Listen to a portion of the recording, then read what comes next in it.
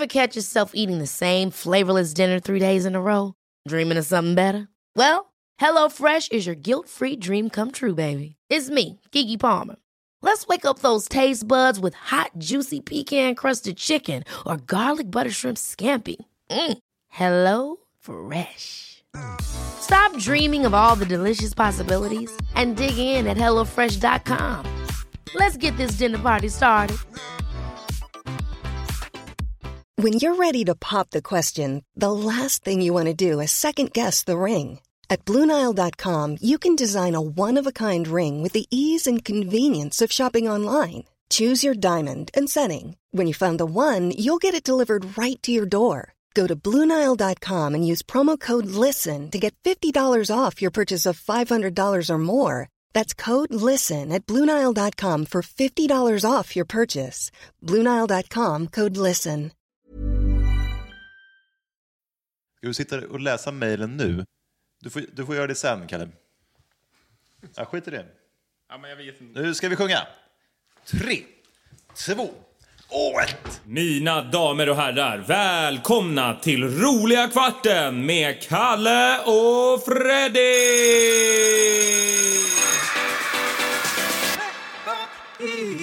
Alla vi längtar efter roliga. Alla vi längtar efter kvarten. Hej, hej, hej, hej, hej, hej, hej, hej, kvarten! Är det en fotbollsklack eller är det, vad är det här? Vad satte jag på P4 och Diskanten. Bayern Arsenal? Det var det roliga kvarten. Jag vet inte. Ja, det var roligt. Ja, hur är läget, roliga kvarten, Freddy? Ja, men jag mår bra. Ja. Jag mår bra. Vad händer i grytan? I grytan är det väl lugnt och harmoniskt, skulle jag säga. Men jag hörde att det hände något kul när du kom hem till ditt trapphus här om dagen. Ja, alltså utan att säga för mycket så håller vi på och målar om i trapphuset.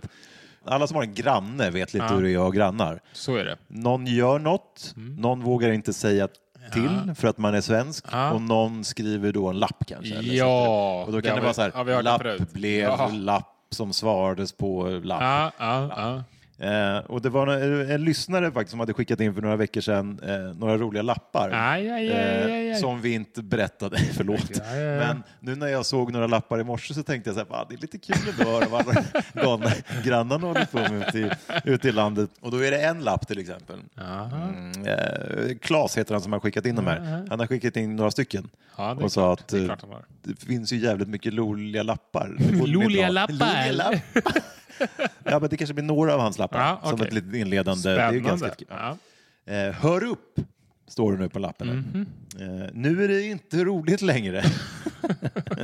Någon syftningsfel där, har roat sig med att skriva till bokstäver till våra brevinkast. Ni har skrivit hös och skal. Snälla, sluta. Med vänliga hälsningar, Hedén och Bagge på 4 trappor. Så här, Hedenhös och Skalbagge. Alltså det är inte, men det verkar som det har pågått så jävla många gånger. Så de är trötta på det. Och sen var det några till så här hisslappar typ och sånt. Ja, berätta. Men, fast den var roligare. Han hade med en också som var en så här parkeringsgrej. Och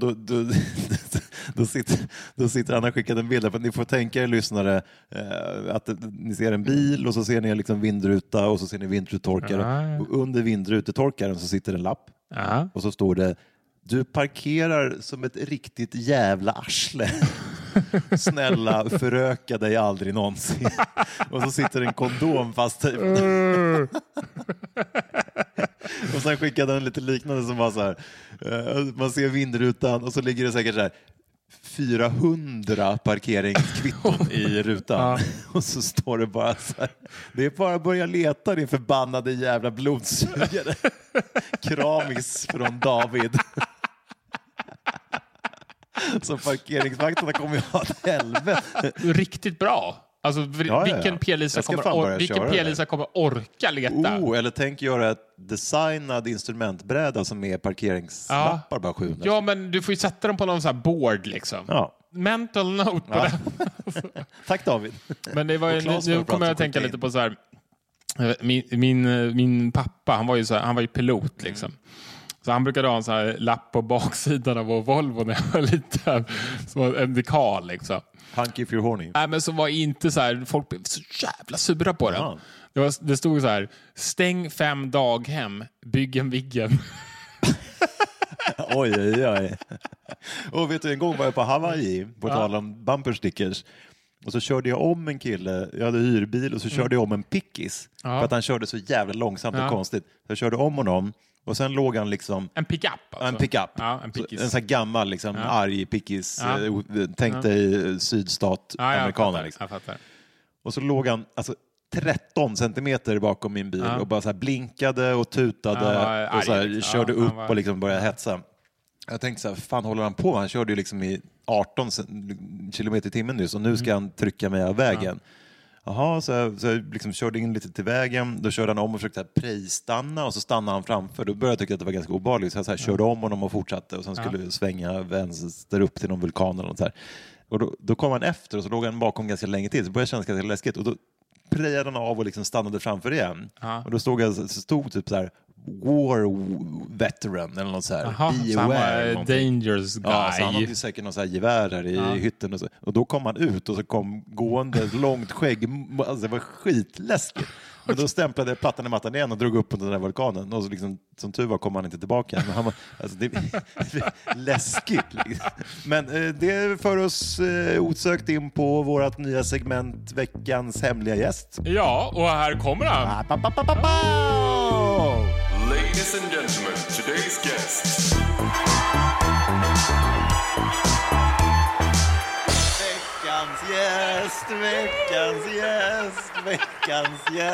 Veckans gäst. Han är tillbaka.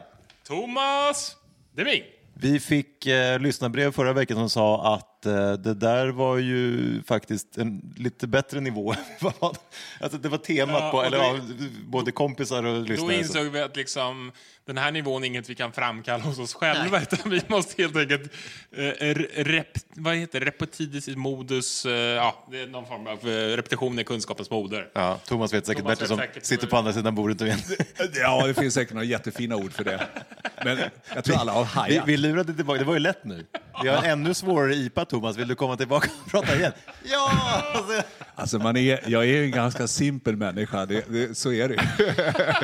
Men är det inte så att det dras åt båda ändrarna? För att kunna ha riktig höjd så måste du kunna tillåta en väldigt låg. Alltså för det är ju liksom... Kylen kommer vara full med IPA. Ja, som ni vill. Thomas har ju tömt den nu så vi måste ju fylla på den.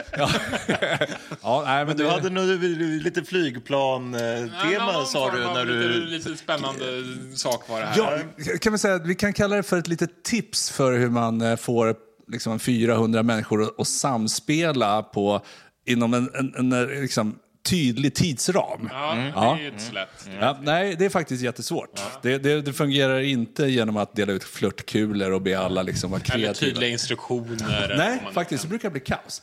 Jag hade uppdraget att... Vad betyder punkt 4? Ja, precis. Ja, men det är ganska intressant. Om jag får ta den. Jag har en väldigt rolig övning.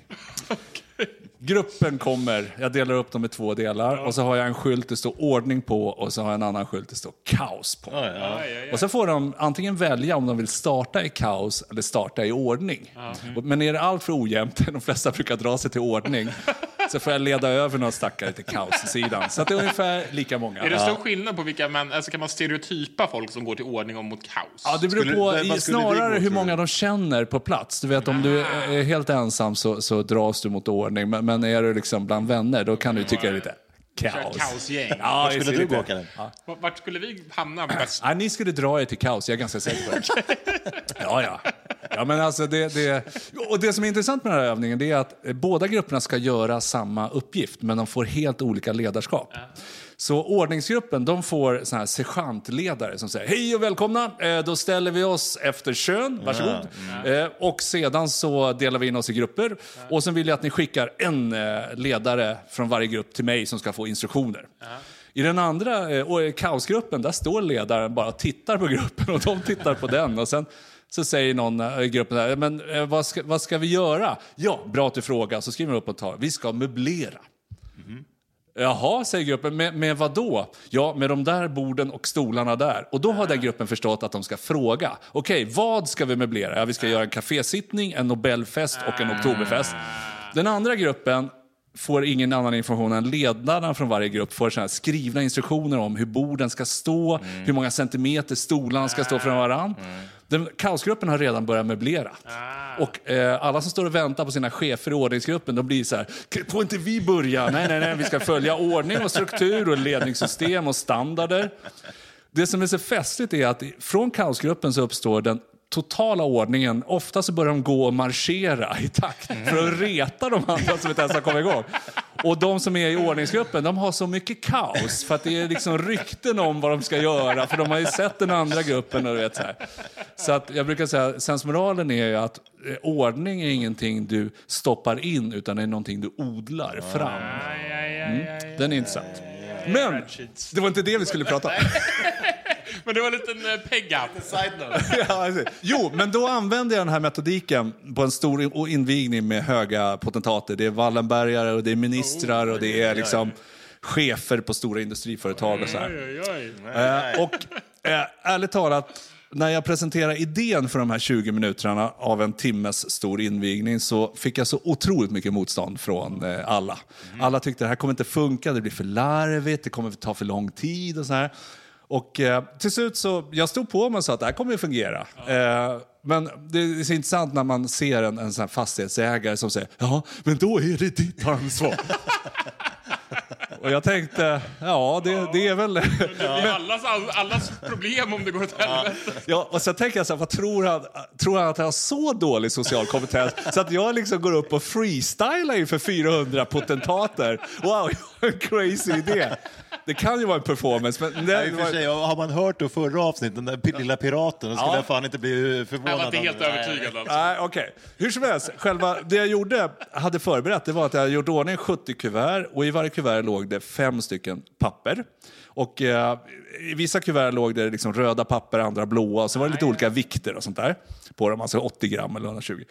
Och sen så hade jag små värdkollegor som gick och delade ut de här 70 kuverten till folk som hade lite högre status bland de här. Ja, alltså är man minister i en regering så då fick man ett kuvert.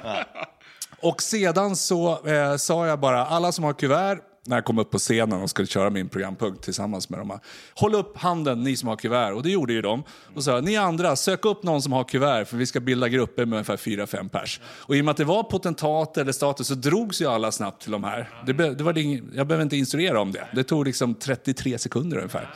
Det var lite kaos som blev ordning ganska direkt. Ja, det blev blixtsnabbt ordning. Och då så gjorde jag en muntlig introduktion och så fanns det papper i kuvertet, förutom de 5 som också beskrev att de skulle bygga ett pappersflygplan som skulle tävla i en tävling. Den skulle flyga långt, rakt och pricksäkert.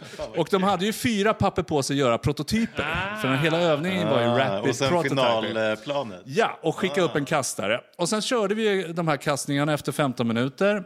Och de vinnande planen, då kom produktionschefen Astra, produktionschefen Scania och sen professor i produktionsflöden. Han borde varit bra. Han var en hon faktiskt.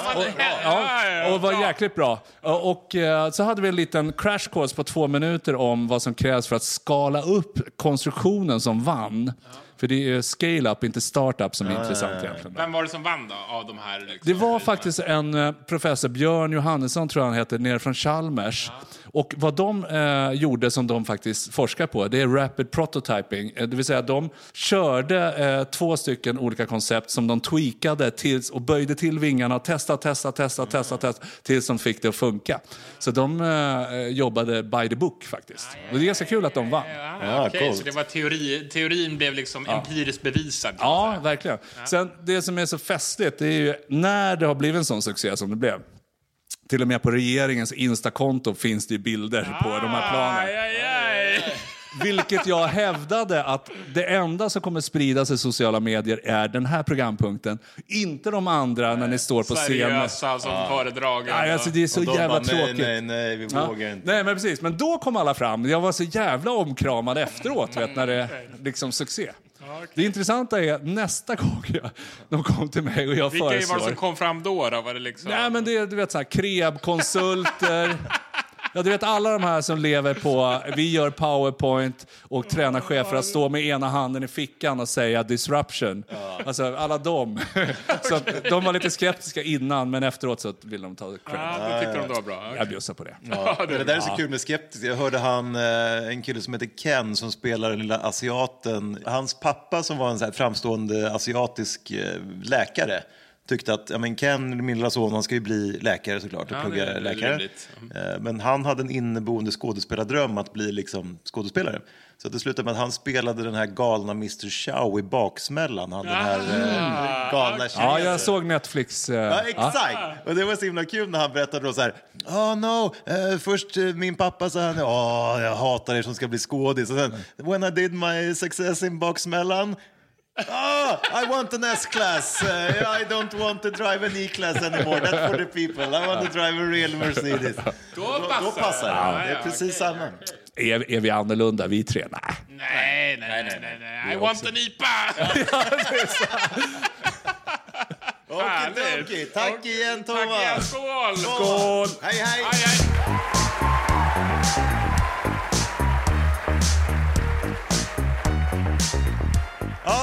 Tack Thomas.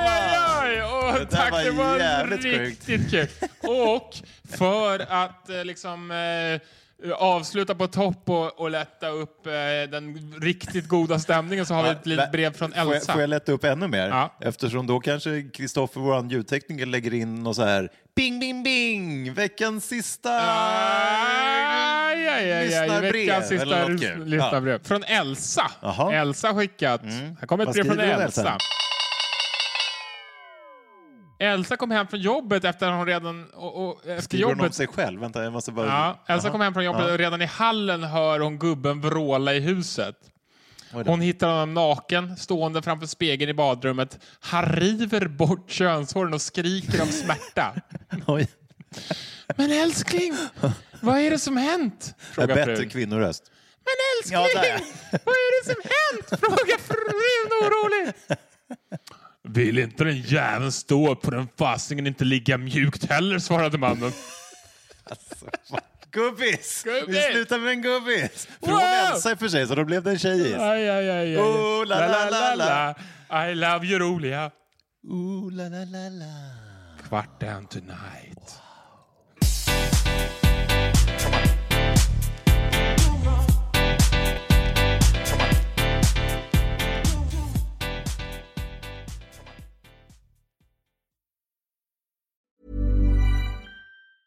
Hi, I'm Daniel, founder of Pretty Litter. Did you know cats tend to hide symptoms of sickness and pain? I learned this the hard way after losing my cat, Gingy. So I created Pretty Litter, a health monitoring litter that helps detect early signs of illness by changing colors, saving you money and potentially your cat's life. Pretty Litter is veterinarian developed, and it's the easiest way to keep tabs on your fur baby's health right at home. Go to prettylitter.com and use code ACAST for 20% off your first order and a free cat toy. Terms and conditions apply. See site for details. Hey, it's Paige DeSorbo from Giggly Squad. High quality fashion without the price tag. Say hello to Quince.